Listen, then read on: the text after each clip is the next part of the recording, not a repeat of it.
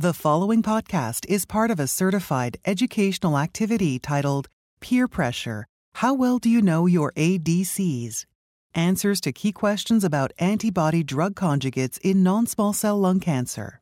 Access the entire activity and complete the post-test at peerview.com/PJD860. Downloadable slides and practice aids are also available.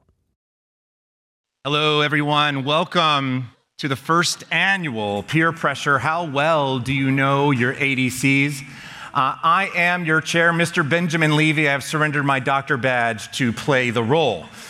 So these are the rules. A little bit different here in terms of how we shake up the CME world. We will be asking questions throughout. The panelists will be panelists first. They will then become, the contestants will be participating and answering these questions, and they'll become panelists so we can go over the content related to that question. The first person to hit the buzzer will have a chance to answer. Contestants who answer correctly will receive 100 points. Contestants who answer incorrectly will be deducted 100 points. And if a contestant answers incorrectly, which will happen here, the other contestants have a chance to steal 100 points. Now, I just want to say a couple of things. These questions are not softballs. This is the pro team here. These are not the bench warmers, okay? The only questions I have are split finger fastballs, sinkers, and most importantly, curveballs. There are a few softballs there to keep it going. Point two I want to make is that there are no losers in lung cancer, okay? So irrespective of the outcome, in my mind, everyone up here except Steven is a winner, okay? So here we go. Question one, which of the following classes of compounds? What's happening? Okay, we need a little check on the buzzers, but Dr. Johnson, let me present the question first. Antimicrotubules, topoisomerase inhibitors, DNA cleavage agents, or alkylating agents? I'm gonna go with C, DNA cleavage. That is incorrect. Christine Lovely. That is correct. Yes. Christine Lovely, give her 100 points. Subtract 100 points from Dr. Johnson. We're just warming up here, okay? If we can get a little buzzer action, we need some buzzer enhancement here. Okay, so that is correct. The answer is alkylating agents. Christine Lovely gets 100 points. Dr. Johnson is at negative 100 points. All right, here we go. So we are going to open this up more to a panelist-like discussion. Clearly, these are the new kids on the block for lung cancer. These are antibody drug conjugates. A little bit unique, maybe simple in their design. So, Dr. Levy, you want to walk us through the components of an antibody drug conjugate? So thank you, Dr. Levy. You're Mr. welcome. Levy. Yes, Mr. Levy. This is a little bit of a complex slide, but I think three main components we've all come to know for antibody drug conjugates, which is the antibody portion itself that binds to the intended target on the cell surface, the linker, which can either be cleavable or non-cleavable, and then the drug and the payload component. And so each of these three different components is really important in thinking about the mechanism of action of how antibody drug conjugates works. In terms of how specific ADCs work, we'll be talking about each of these three components through the course of this lecture as we talk about different ADCs. Yeah, so the components seem quite simple. You have a monoclonal antibody that is going after a target. It has a linker and a payload. It seems simple, right? I mean, it's going after particular cell surface proteins. You're trying to selectively target the tumor. These drugs then get internalized and released. The payload, of course, leads to cell death. Melissa, is it that simple? No, Ben, it's not that simple. That's the first thing that happens, but there is also the bystander effect. Can we talk about that? Please. The bystander effect is the way that the payload permeates into the cells next door that might not express the tumor antigen or the target, but the cytotoxic effect is still realized by the cells there, so the neighboring cells can also be impacted. Yeah, and we do get this bystander effect. Is there a rationale is there any data, Melissa, to suggest that there's immunogenicity here too, that these drugs may potentially harness the immune system in different ways than checkpoint inhibitors do? There may be opportunities not only to target cells through this antigen with the antibody, but to harness the immune system at the same time. Yeah, I think there is data, breast cancer cell lines, breast cancer patients that have been treated with IO and ADCs. The ADCC that we'll talk about as we go is a mechanism, an immune mechanism that is also incorporated here. Yeah, and then, Melissa, you and I have had many talks about this. Are these drugs truly targeted agents, or are they just chemotherapies with high payloads that can get into the tumor? Because I think this is still an area of controversy as we're learning more and more about these antibody-drug conjugates. I probably am on the one end of the spectrum, and I'll say they're chemo 2.0. Chemo 2.0, okay. So I think there's a lot to learn about these drugs. The components are simple with the monoclonal antibody, the linker, and the payload. And yes, we have this idea, as demonstrated in this image, that these antibodies will attach to a antigen, and then you're going to release the payload internally.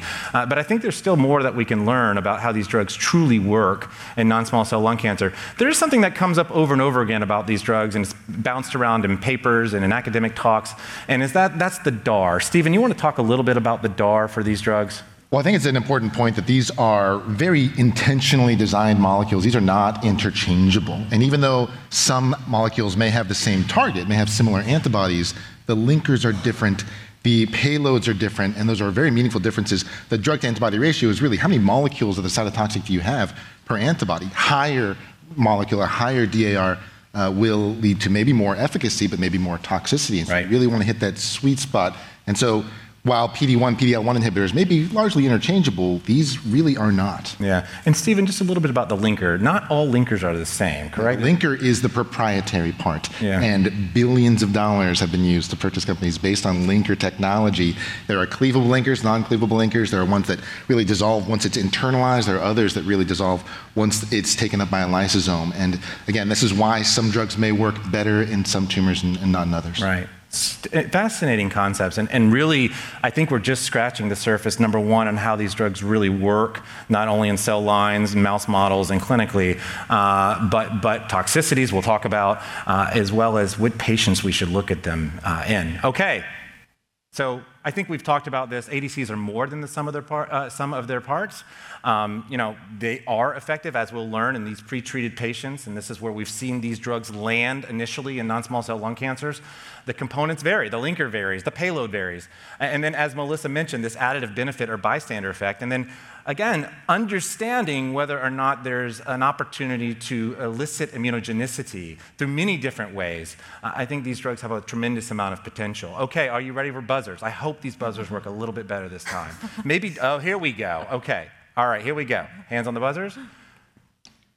Oh, before we do hands on buzzers? Oh, you're killing us here. All right. Any questions? Okay, let's move on.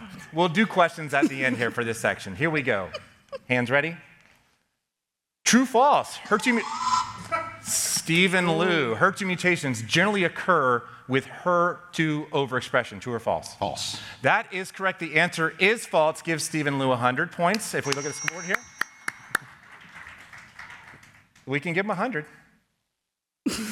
Dr. Liu gets it. Can we give Dr. Liu 100 points? That was the right answer. Totally rigged.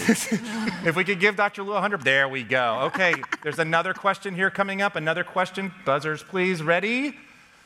What was the response rate to atotrastuzumab? Okay, Melissa, very forcefully. Be careful. These have to be returned after the session. To Amazon? What was the response rate to atotrastuzumab in patients harboring HER2 mutations in the phase 2 basket study by Lee et al.? A, 20%, B, 30%, C, 50%, D, 60%. D, 60%. That is incorrect. Oh! I need the buzzer to work. Okay, Stephen Liu. That would be 50%. That is correct. Give Stephen Liu another 100 points. And a round of applause. Okay. So this clearly is going to be the entry point, and when we talk about targeting HER2 and HER3, but focusing in on HER2 mutations, this is where the antibody-drug conjugates have landed in non-small cell lung cancer and how we're starting to learn about these drugs. I think we need to remember, though, that not all HER2 alterations are the same in lung cancer. This gets very confusing in the community, and we're still learning about it as well.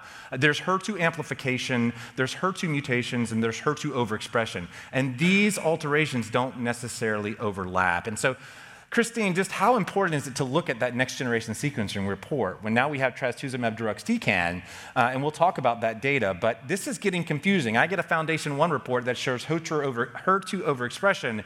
Can I use trastuzumab deruxtecan, and how do we teach colleagues and community about looking closely at the NGS report? It's very important, I would say, as we've talked about at this conference, we still underperform with EGFR mutations now, 2 decades into testing for EGFR mutations. For HER2, you can have HER2 exon 20 insertions, you can have HER2 extracellular and juxtamembrane domain mutations, HER2 amplification, and not all of these different genomic variants are the same in terms of their sensitivity to different agents, and they've been tested differentially in trials. And so looking at the NGS report and having the availability to talk to somebody who's knowledgeable about NGS and molecular pathology, or somebody who thinks a lot about genomics in general, to really parse out, all not HER2 positive negative like we used to think about in breast cancer does not apply in lung cancer because we can have different variants detected. In the context of lung cancer right now, for these drugs, we're largely talking about HER2 mutations. Yeah, critical, I think. Critical, absolutely critical. Stephen, point. It's a little surprising because when you think of an antibody-drug conjugate, we show these cartoons, it's an antibody, and you would expect the perfect biomarker is the antigen, it's protein expression, and as we're going to see, it turns out that that's not always, in fact, that's rarely the case, and here really it is the mutation, not overexpression. Yeah, critical to look at your NGS, and critical to teach community and academics that these are usually mutually exclusive, and we would think that these drugs would work in HER2 expression in lung cancer, but they don't, and not as well at least as they do in HER2 mutated lung cancer, and we'll talk about this. So, looking back historically and trying to understand how we've exploited different drugs for HER2 altered non-small cell lung cancer, we've looked at tyrosine kinase inhibitors. They haven't worked all that well, but I think the monoclonal antibody-drug conjugates have really changed the game for HER2 mutated lung cancer. We're going to talk a little bit about trastuzumab emtansine. We're also going to talk trastuzumab deruxtecan. Clearly, there is movement in this space. And so I've stalled a little bit so that these are maybe a little bit more corrected on the buzzers. So trastuzumab emtansine, this is the first HER2-directed ADC with a DM1 payload. And we've looked at this initially, I think 3 years back, 2020. Bob Lee and colleagues looked at this drug at 3.6 mg per kg every 3 weeks, and he had both a HER2 mutant cohort, which was cohort 1, and he had HER2 amplified as well. So I think, like EGFR, initially the biomarker wasn't really ironed out yet, similar to EGFR by FISH or EGFR mutations. So this is the initial effort to look at this. This was one of the answers to the questions, looking at the response rate to this drug in a highly pretreated group of patients. The response rate to TDM1 and HER2 mutated lung cancer was 50%. Interestingly, the response rate was 55% in HER2 amplified patients. Again, I think we're still learning what the appropriate biomarker is for many of these antibody-drug conjugates, and this is not just restricted to the HER2 space. We'll learn this in with other agents as well. So just backing up here a little bit, what were the initial impressions that before we had trastuzumab deruxtecan? Melissa, were you using this drug? It was on the NCCN before trastuzumab deruxtecan came around, and it was an option to use. Do you have experience with the drug? Were you using it? I have not used it. I just want to make sure that all the audience understands that, just want to reinforce that the question was asking about ADO and not TDXD that we're here to learn about. Yes. So just so you don't walk away with the wrong take-home message. Go ahead. But we are talking about trastuzumab deruxtecan tonight, and how the response rate's 60%. So the question was trastuzumab, and the answer was 50% here, as you see. But we move on. We move on.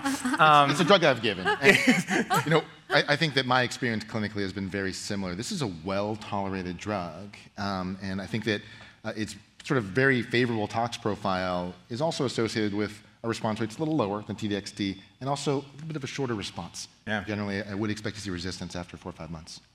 Christine, any No additional insights Okay. to what's already been said. I have not used trastuzumab. I mean, I have not used atotrastuzumab, the TDM1 drug. I didn't get a chance to use it. Clearly, the game has changed now with trastuzumab deruxtecan. Okay, hold on. Buzzer's ready. Now, do we need to load the buzzers? Are they ready? Okay, buzzer's ready. Here we go. Another difficult question. This is, I would say, a split finger fastball. What was the rate of all... Stephen Liu. Rate of all-grade ILD in Destiny Lung 2. Clearly did not know the answer. He just went in. 6%. Correct, 6%. He's figured out the strategy just to chime in and just go in blind. So the answer is 6%, and I think this is an important question. I know that many of you in the audience don't like numbers as answers, but this is important, I think. It's an unfair question, but there was a lot of concerns about ILD. There was a lot of concerns about ILD in the Destiny Lung 1 study, and clearly this needed to be ironed out in the Destiny Lung 2. And just to remind people, this is trastuzumab deruxtecan. This, again, has 3 components. It's got a humanized HER2-targeted monoclonal antibody, a topoisomerase 1 inhibitor payload, and then this cleavable linker. And as Stephen was mentioning before, this high DAR, this drug-to-antibody ratio of 8:1, this has a high-potency payload. And again, do you get this bystander anti-tumor effect that Melissa was mentioning? The Destiny Lung 2 study was building on the Destiny Lung 1 study, and this was looking at 2 different doses of trastuzumab deruxtecan in HER2-mutated non-small cell lung cancer.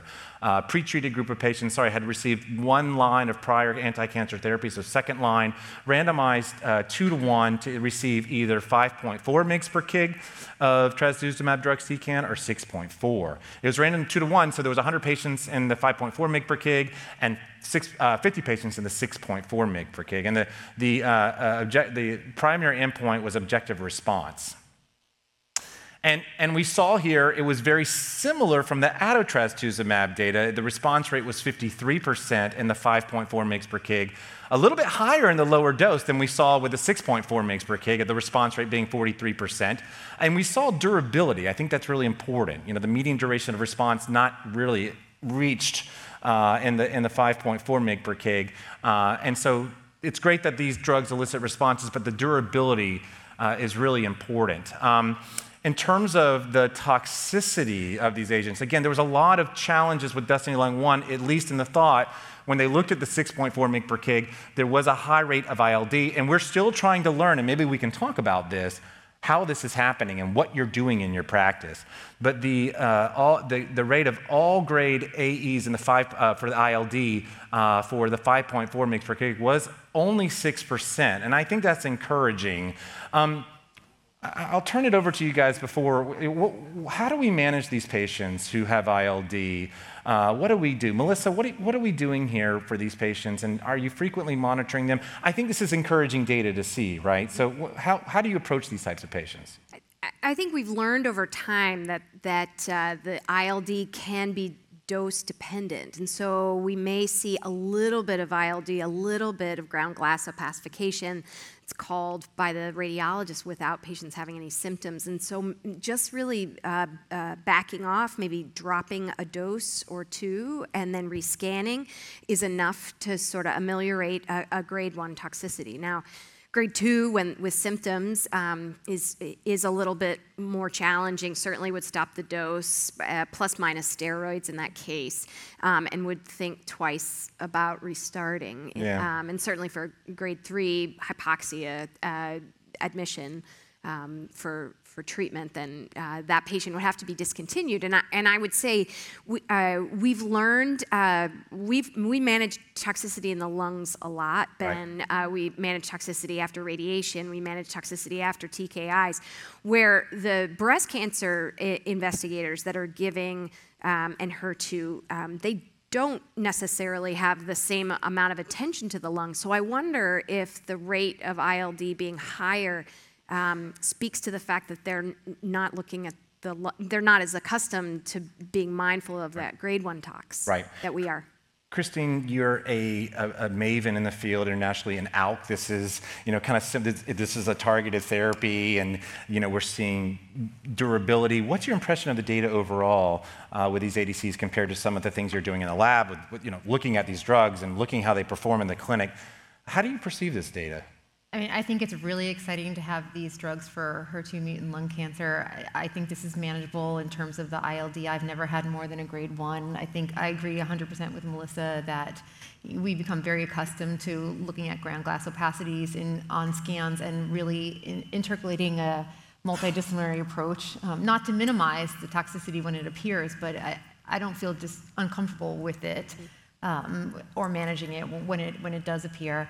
I think one thing we really need to, as a field, approach is how do we understand acquired resistance to antibody-drug conjugates, which is a lot more complicated than thinking about acquired resistance to a TKI, for example. When you think about multiple different components that could lead to acquired resistance, you could have target changing, the linker and the ability to cleave the linker could change, the acquired resistance to the actual cytotoxic component, the payload itself, and we don't really have good paradigms or model systems to study acquired resistance to an ADC, and I doubt it's going to be a genomic-based mechanism, something as simple as just doing NGS at the time of rebiopsy.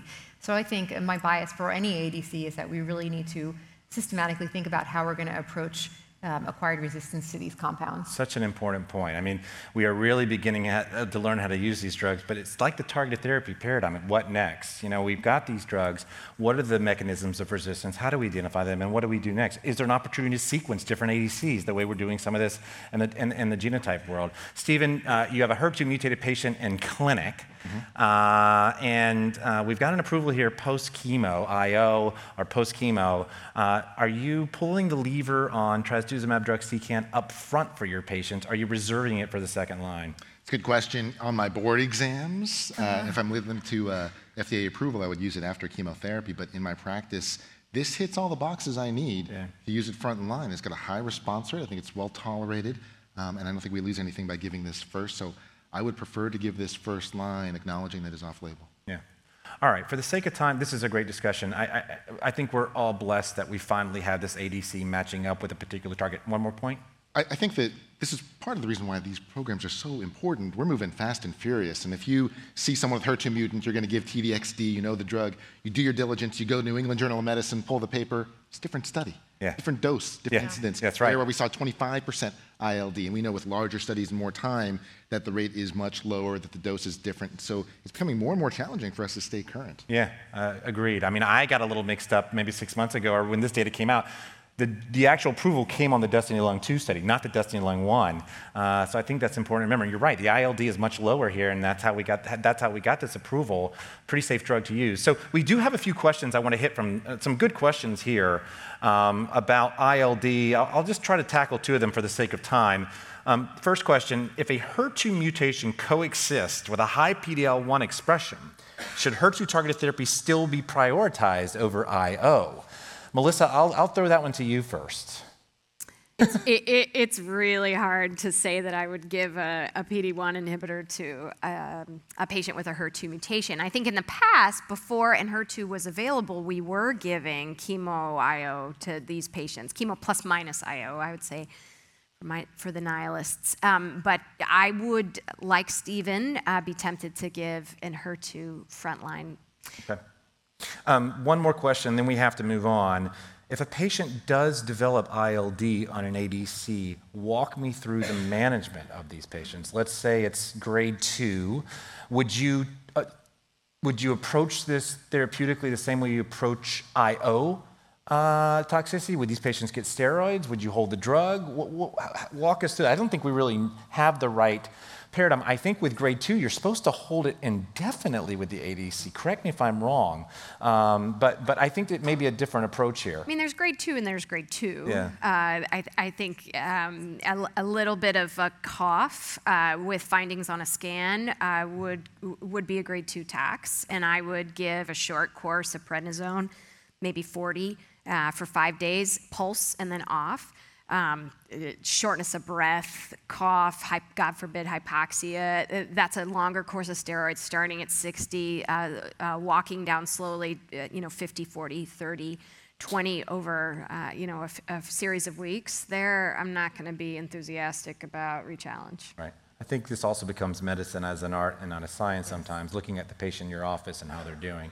One more question I'll direct to Stephen is about the DAR. Do you think the higher DAR with TDXD versus TDM1 is responsible for better activity? Does it have anything to do with the DAR here? I mean, we don't have head-to-head comparisons. We have cross-trial comparisons. And the response rate was 50% in both studies, at least for the HER2-mutated patients.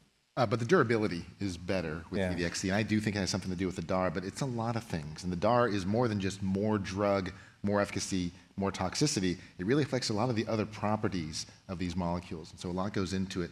But the short answer is, yeah, I do think it has something to do with it. Okay. We'll move on here. Buzzers. Buzzers. I think you're... Please be kind to the buzzers when you hit them. Please be kind, okay? Here we go. It's going to be fast action. This is kind of a softball, backing off a little bit. Name that ADC.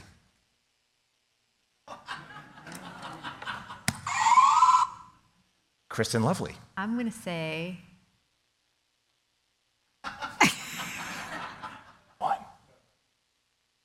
One. Yes! Patritumab deruxtecan, the right answer. I had to take the HER3 part out of it, but clearly this is patritumab deruxtecan. I mean, you can see the chemical structure of the payload and know that. I was ready to steal. The answers were patritumab deruxtecan, datopotamab deruxtecan, tusimidimab riftanzine, or leviminumab awesome team. Not the right answer. Not the right answer. Okay. Okay, I had to pause for a minute because I was like, what is number 4? Yeah. It's an awesome ADC. Okay. So patritumab deruxtecan, this is a HER3-DXd. It's an ADC with, again, the 3 components: a fully human anti-HER3 IgG1 monoclonal antibody. It's got a tetrapeptide-based cleavable linker and a topoisomerase 1 inhibitor. Here again, we see the structure. I had to take out, of course, the human anti-HER3 that would have given this away in the question. Whether HER3 is a target or not, this is where we'll start rolling out this theme with these ADCs. What is the appropriate target, and how did these drugs really work? We know that HER3 is expressed in 83% of non-small cell lung cancer tumors, but what we will find out, and spoiler alert, is that HER3 overexpression doesn't seem to predict response to these drugs, and I think we have to have a discussion about that. Just briefly, this is the data I think that was presented by Passiani at ASCO. I think this has been published, but I'm not sure. Looking at patients specifically with EGFR mutations. So this is a highly pretreated group of EGFR mutant lung cancer patients receiving different doses of patritumab deruxtecan, and we will specifically look at the 5.6 mg per dose. There were 57 patients in this cohort, and these were highly pretreated group of patients. I would just draw your attention that the prior line of systemic therapy was 4, which is the definition of pretreated. These patients were getting this drug at 5th line or beyond. I think that's extremely important. And the objective response was 40% in this 57 patients. Looking at 2 different columns here, there was looking at patients who had got prior TKI plus or minus platinum-based chemo, and then probably the more relevant group for us, prior OC, then platinum-based chemotherapy, 44 patients. The objective response rate was 40%. And I think, as Stephen mentioned, the durability is really important. Again, to have a drug that you can offer as 5th line that can elicit a response 40% of patients and have a durable response of 7 to 8 months is quite remarkable. It seems to work no matter what the mechanism of resistance was to the initial EGFR TKI. And again, just showing highlighted objective response rate of 40%, duration of 7 months, the PFS of 8.2 months.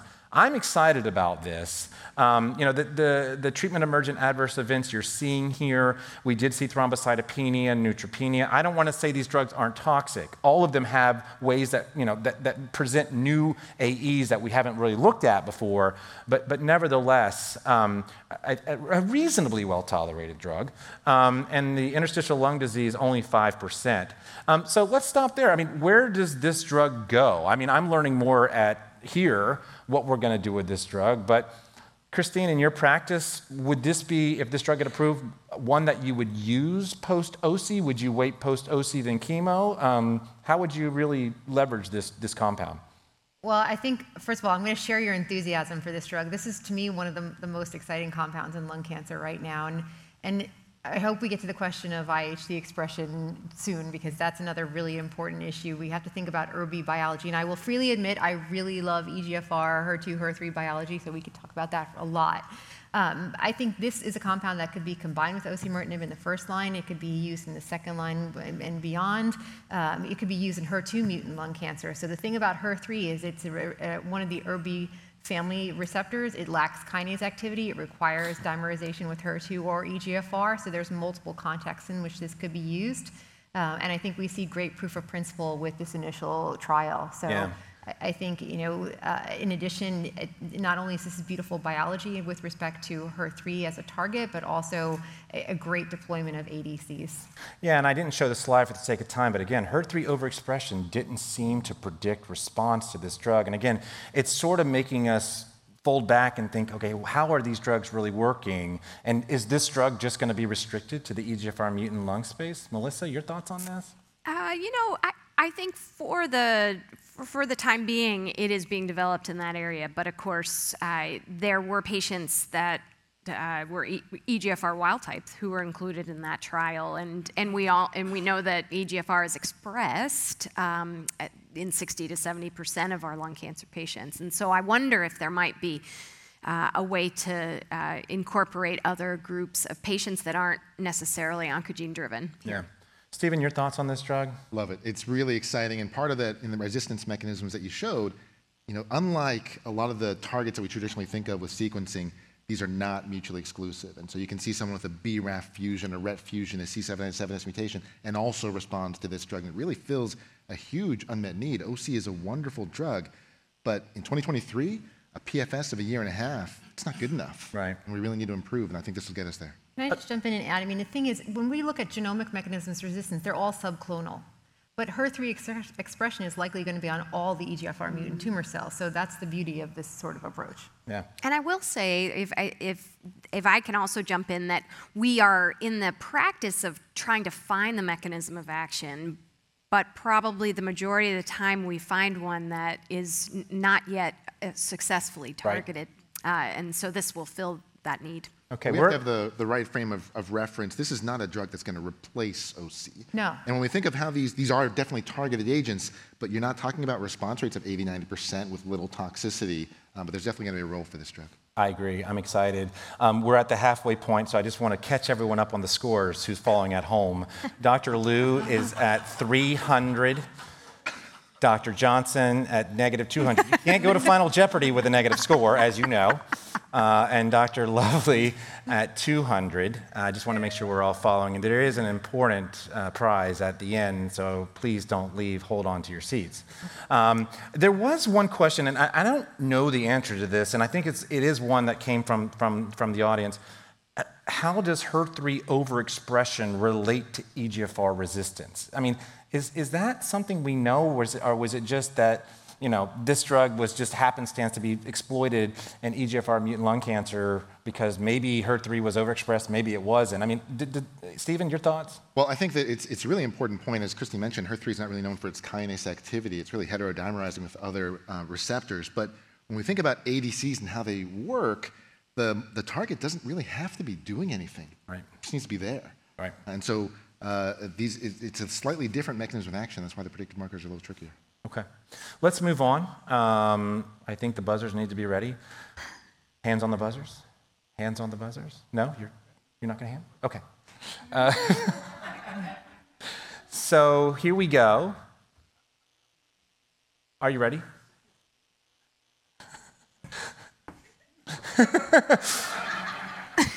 Which one of the following is not a ligand for the TROP2 transmembrane glycoprotein? I was going to hold his hand back. Is it? Now, everyone in the audience knows this question, including myself. Is it? This is the ligand, which is not a ligand for the TROP2 transmembrane glycoprotein. It's not. This is bold. Stephen Liu, please don't tell me you know this. Is it 2?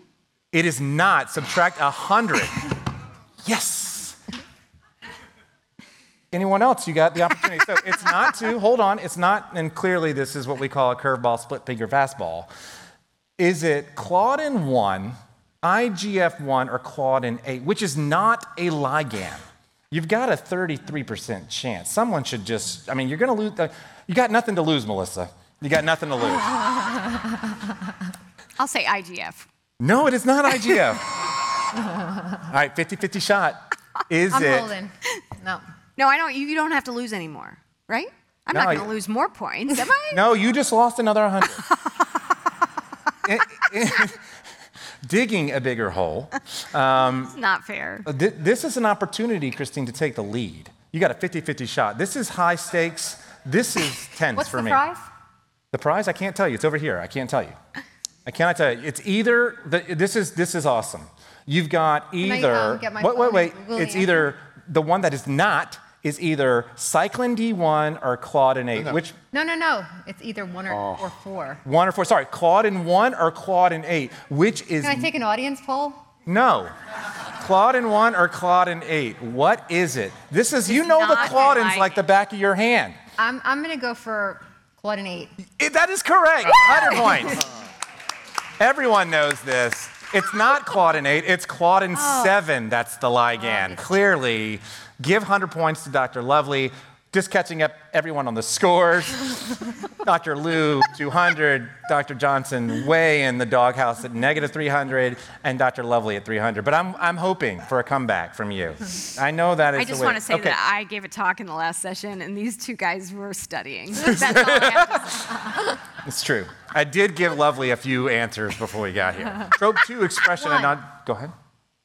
No. I asked for answers. You didn't give me any. So Trope 2 expression in non-small cell lung cancer. Again, this is starting to weave a theme here. Is Trope 2 really a target or not? It is a transmembrane glycoprotein. It's highly expressed not only in lung cancer but other tumors.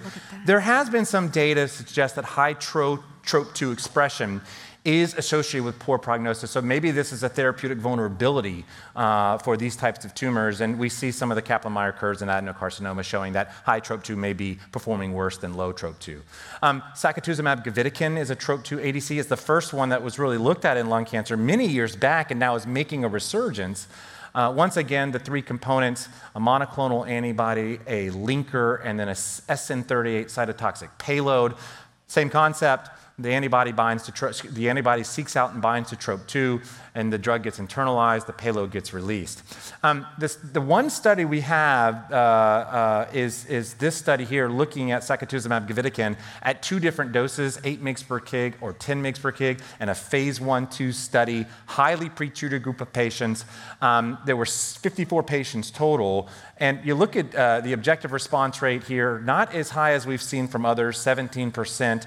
Median duration, we're seeing some durable responses, but we just didn't see what we've seen more recently with some of the ADCs. But to be fair, there are new sets of data that are going to be exploiting this drug and more contemporary trials. And then the adverse event profile you're seeing here with nausea, diarrhea, and fatigue. Again, I think some of these we're used to maybe a little bit different than chemotherapy, however. It was pre-IO. Right? This was pre-IO, exactly. So that's a great point, Melissa, because some think that maybe the IO, patients having IO first may make ADCs better in the second line, and we didn't see that meaningful responses here, but maybe things would change post-IO.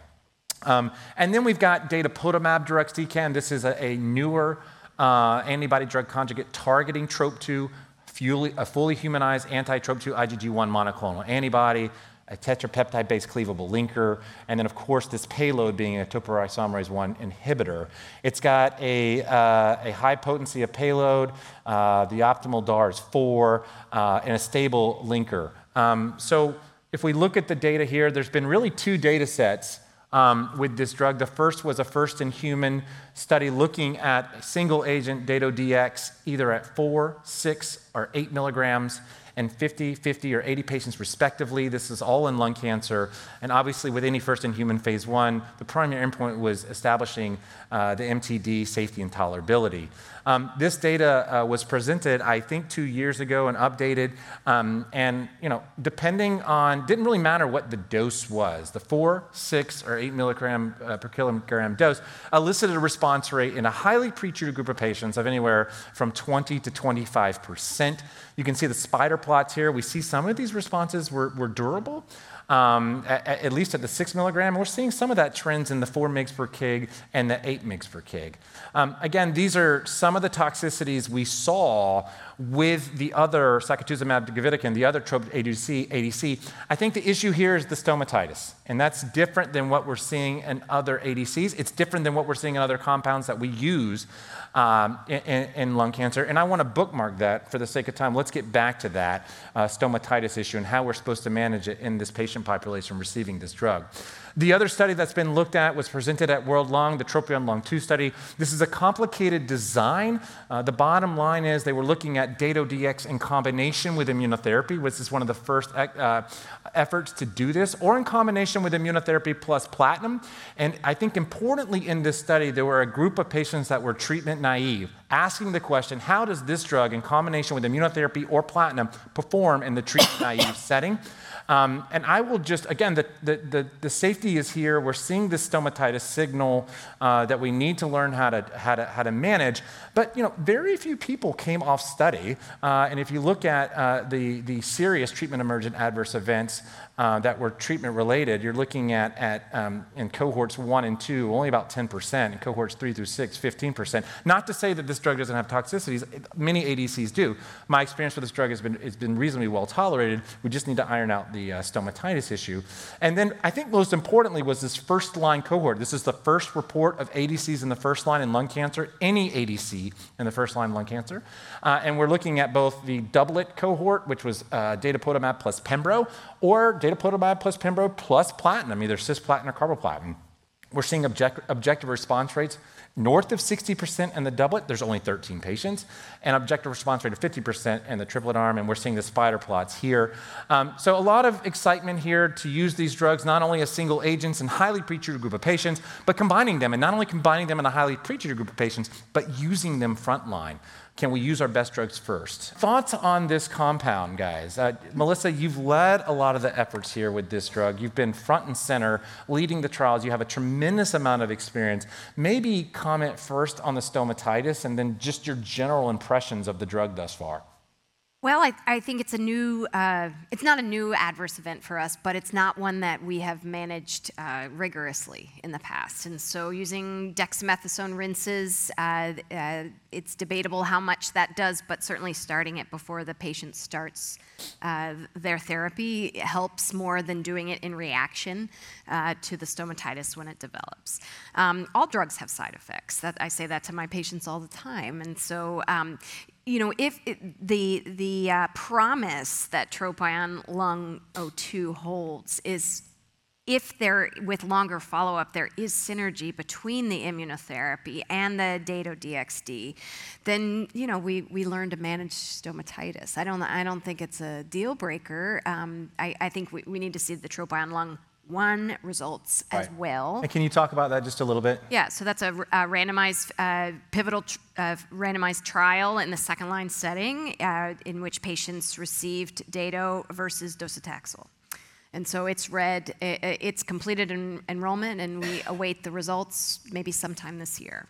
And of course, we expect that will become the new standard of care with a positive readout, and then that makes evaluation of this immunotherapy chemotherapy combination more relevant. Right. Christine, your thoughts on this? Do these ADCs have a place first line? We're seeing response rates in a small number of patients, independent of PD-L1, north of 50%. They do carry a different toxicity. Is there room to use these drugs first line, or are we just not there yet? So I have no experience with this drug because we did not have the trial. Melissa's amazing, and she has every study and does such a wonderful job with all of them. So huge kudos to her. I mean, even though I'm losing by 300. but she's Her score certainly doesn't suggest that. She's amazing. Everybody knows Melissa Johnson is amazing. To be honest, the first-line systemic therapy for advanced lung cancer is a very crowded space right now, and I really struggle to know what regimens to pick. Right. I think we could debate this for another 3 days in Santa Monica, hopefully with better weather if we wanted to. But I mean, is there a place? Yes. How do we sequence these, or what's the right patient to use? I don't have an answer to that question. Yeah, I think it's to be determined. Stephen, your thoughts on the efficacy, where this drug goes? If you have experience with ADCs in general that are troped, I mean, where do we go from here? What do you think about this? I think the toxicity is not insurmountable. It is a different toxicity. I think it's important that we prepare patients for it, and we think of strategies to be proactive in minimizing it. But I think the efficacy are exciting. And in the frontline space, if there is the potential for increasing immunogenicity and immune-related responses, then maybe it does improve long-term durability. So I think it's a small study. These were expertly presented in Vienna by Dr. Levy, and I think it's very exciting, but we need a little more data.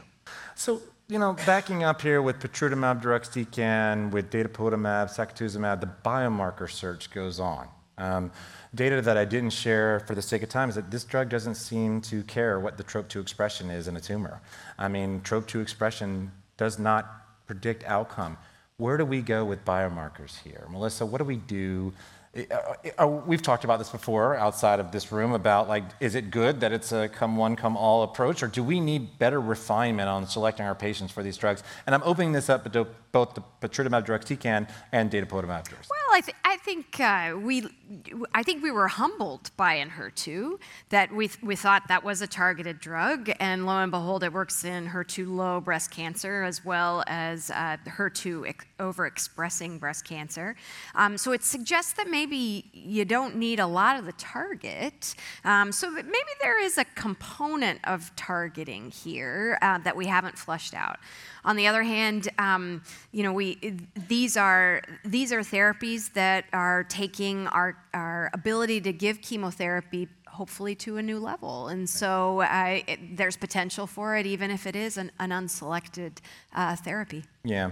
Is there an opportunity, I think you mentioned this, would you have equipoise ever in a patient to sequence these ADCs? You start with a TROP2 ADC, this is a question from the audience, would you feel comfortable if both of these drugs were approved, given there's different targets and potential mechanisms of action, would you start with datopotamab deruxtecan and then sequence them to another ADC, or is that just moving the field backwards? I mean, it's true that in the clinical trials, if you've had one ADC with an exatecan payload, then you're not allowed to get another. So we don't know the answer to the question. Doctors will try it for sure, but you sort of wonder, is it sort of like giving paclitaxel and then docetaxel? We did it in the past because we didn't have options. So, but what about, I am sort of intrigued by the idea of one or one TROP2 ADC followed by another. Right. Their payloads are different. What would that look like if you don't need a whole lot of the target? Maybe you can do that. Yeah. We'll see. A lot of question marks, and we've talked about this also outside of this room, about CNS activity of these drugs, and we don't have that data. Stephen, your thoughts on could we leverage these drugs, and what do we need to do to show that these drugs may be active in the CNS? And given that many of these drugs are going to be looked at in genotype-driven cancers, I didn't have time to show, but datopotamab deruxtecan and others are being looked at specifically in genetic alterations in studies. Yeah. What do we need to see here? How do we need to design that trial? I mean, it needs to be looked at for sure, but I agree with Melissa. This has been very humbling because when you look at the structure of this molecule, its size, everything we know about CNS penetrant drugs, this drug should not work in the brain. But these drugs do work in the brain. We learned from our breast cancer colleagues that TDXD does have CNS efficacy, untreated brain mets, and I would not have predicted that. So we can't make assumptions here, and we just need to gather data. Yeah, either fortunately or unfortunately covering the floors inpatient and had to cover a few breast cancer patients, which is scary for me. But we were able to transition a patient to outpatient, and I was still covering her because the breast cancer colleagues were in San Antonio, and we gave her HER3-DX, the trastuzumab deruxtecan for leptomeningeal disease, and I was blown away at how well this drug works in the CNS, specifically for breast cancer patients, and we just need to hopefully find that type of evidence. Hard for me to believe that it wouldn't work in the CNS for a lung cancer patient while it's working and all this data is being generated in breast cancer as well. And I think anyone who was here yesterday morning, there was a robust conversation about if a drug is active systemically, it's going to be active in the CNS. Yeah. So this has been a big theme throughout this conversation and a big source of debate. So maybe our assumptions, it has to be a, quote, small molecule to penetrate the blood-brain barrier, need to be thrown out the window. Yeah. One more question about toxicity, and maybe I'll throw this back to Melissa. Ocular toxicity with TROP2 ADC. Are you seeing that? I haven't seen a lot of it. We talked about this earlier. How are you managing that? How are you looking out for all these patients get an ophthalmologist? How do you do this in your practice?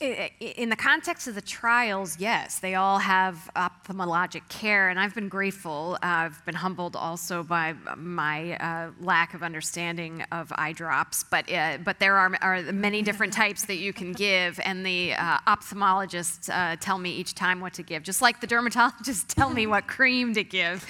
But it is an ocular surface toxicity that has been described, and I suppose relates to the exatecan, but this is a lesser understood toxicity, yeah. I think. I haven't seen it a whole lot. Okay, Stephen, your thoughts? It's a new toxicity for some of us, but we can't shy away from toxicity.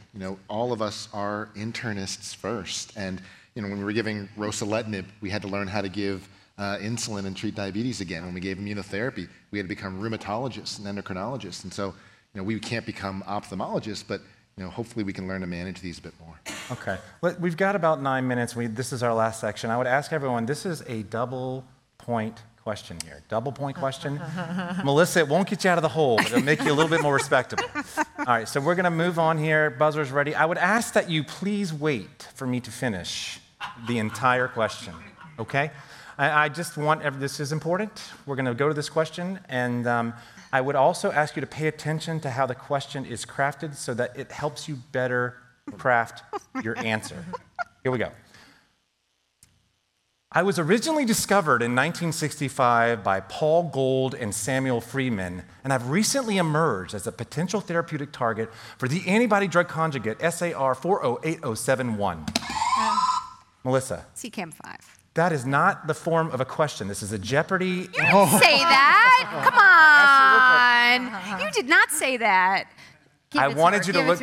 Okay, you're down 300. Give her 200. But it's good. That's good. Okay. Help a sister out. I was trying to. I wasn't going to say Jeopardy. I was just like, look at it. Should have been what is CEACAM5? But I'll take it, Melissa. Okay. I'll take it. Thanks, Ben. The knowledge is impressive. Huge. So CEACAM. So let's move on. For the sake of time, clearly HER2 ADCs, HER3 ADCs, and TROP2 ADCs are the ones that we're hearing about over and over again. But there are others that are coming and emerging that are extremely important. And we'll focus on two of these. One is tuzumab riftansine, which was the question was about. The other is tocilizumab. And it's interesting. I only know this because I try to read about this space, but the CEACAM5 target is CEA. That is the original CEA that colon cancer oncologists follow and that lung cancer doctors should not follow, but they do sometimes. So it's really intriguing. So this is tuzumab riftansine. It's an ADC that selectively targets CEACAM5 expressing tumors. Similar idea here, a humanized antibody, a cytotoxic agent, and then a linker. The TUSA data that we have so far was presented at ASCO a few years ago as an oral session. Specifically, phase 1/2 study looking at this agent in non-squamous, non-small cell lung cancer in both high expressors, defined by CEACAM5 2+ and 50% of the cells, or moderate expressors, that was defined as CEACAM5 2+ and 1 to 50. Talk about a complex biomarker and how we iron this out. And it seemed like in the 64 patients that were high expressors, and this is again a pre-treated group of patients, the objective response rate was 20%. We didn't see that. So maybe this is in the moderate expressors. Maybe this is an appropriate biomarker. Maybe this is the first time we'll have an enriched strategy where high CCAM expression, at least based on this limited data, it looks like the response rates are higher in the high expressors versus the moderate expressors. And then if you look at the treatment emergent adverse events of this drug, here we start to see some interesting things. These corneal AEs, these keratopathies that are quite frequent. I mean, 40% of patients have these keratopathies. I haven't experienced this. I haven't used this drug. I don't know if you have either, but you really have to partner with your ophthalmologist. And I think we all can agree, ophthalmologists these days are like unicorns. They're just very difficult to find and partner with and help you in taking care of patients. We see the other toxicities here as well: peripheral neuropathy, diarrhea, decreased appetite. Any experience with this drug at all? Melissa, any comments on it? I think I learned in fellowship that you can't mess with cancer patients' eyes, and so this is pretty significant. I believe that since that picture was taken, there are again a lot of eye drops that are being used to help patients that are getting this drug tolerate it much better, and it does seem to be reversible, the toxicity, after you stop the drug. So it doesn't happen in all patients either, as you can see from this slide. Stephen? Prophylaxis hasn't really been effective. It's really recognition. And so when you're giving a drug like this, it's important that you prepare patients, caregivers, really know what to look out for. Yeah. And like you said, partner with the ophthalmologist when you can. Yeah, it takes a village, right? I mean, this is what lung cancer is these days. It's not just us doing it. It's our nurse practitioners, it's our nurse navigators, and it's the subspecialists who are helping guiding these patients along. It's become incredibly complex, but I think that allows us or forces us to put everybody on the same team so that we can get these patients through treatment, both in terms of long-term outcome, making sure they're doing well, but also in terms that they're tolerating. A little satisfying to see an ADC whose biomarker will be protein expression. Yeah. Give us one at least. And for the sake of time, we're not able to go through this, but clearly their strategy moving forward is looking at this in a high CCAM expression patient population. And then finally, just MET. MET is kind of like HER2. MET alterations are not all the same. You've got MET overexpression, you've got MET amplification, and then obviously what's important to us is the MET exon 14 skipping mutations, but they don't overlap. And just similar, it's just sort of the same narrative and theme in HER2, and it forces us to really look at that NGS very carefully. And clearly there's different ways to look at MET. There's looking at MET up front, MET exon 14 skipping. There's looking at MET overexpression or amplification in the EGFR resistant space. So we've got a lot to learn about the MET biomarker. Telisotuzumab vedotin, it's a MET ADC. I have not used this drug, but it looks quite exciting given that we are seeing MET amplification and MET overexpression in a variety of tumors. And so we've got the components here that we normally see. Kind of a complicated study here looking at this drug in multiple different patient populations. So they were looking at it, one, in a non-squamous EGFR mutant patient population, and then dividing those patients up to both high CMET high versus CMET intermediate, and that's just with an IHC. And then looking at non-squamous non-EGFR, and looking at CMET high and CMET indeterminate, and looking at a dose of 1.9 mg per kg. And this is the waterfall plot. And I'll just point you to the bottom because this is a lot of stuff going on. I hate showing slides that have a lot of stuff going on and then say there's a lot of stuff going on. But there is, if you look at the non-squame EGFR wild type, these were non-EGFR mutant, wild type patients that had high CMET that were highly pre-treated. The response rate was high. It was 53%. We didn't see that in the EGFR mutant patient population, either in the high or the intermediate. So it'd be interesting to see where this drug goes. I mean, we're trying to learn desperately about MET and where it fits in, and when we look at it in the treatment naive, in the refractory space. So just food for thought on other ADCs that are coming in. So we've got 90 seconds here, and so I just want to take some parting shots about these drugs, your impression, where we're heading, how do we move the field forward? And Stephen, I'll start with you. What's the next step here with these drugs? I really think it's trying to understand resistance. These drugs have exciting activity, but we don't exactly know how they work, and they may not work the same in every patient. But I think understanding resistance is going to tell us best how to sequence these. Yeah. Melissa? Yeah, I'll take we need to understand the synergy with immunotherapy, to understand where these will fit in our treatment armamentarium. And I'll take biomarkers. I think we use IHC because we're comfortable with it. It's practical, but it is really a very crude assessment of a protein.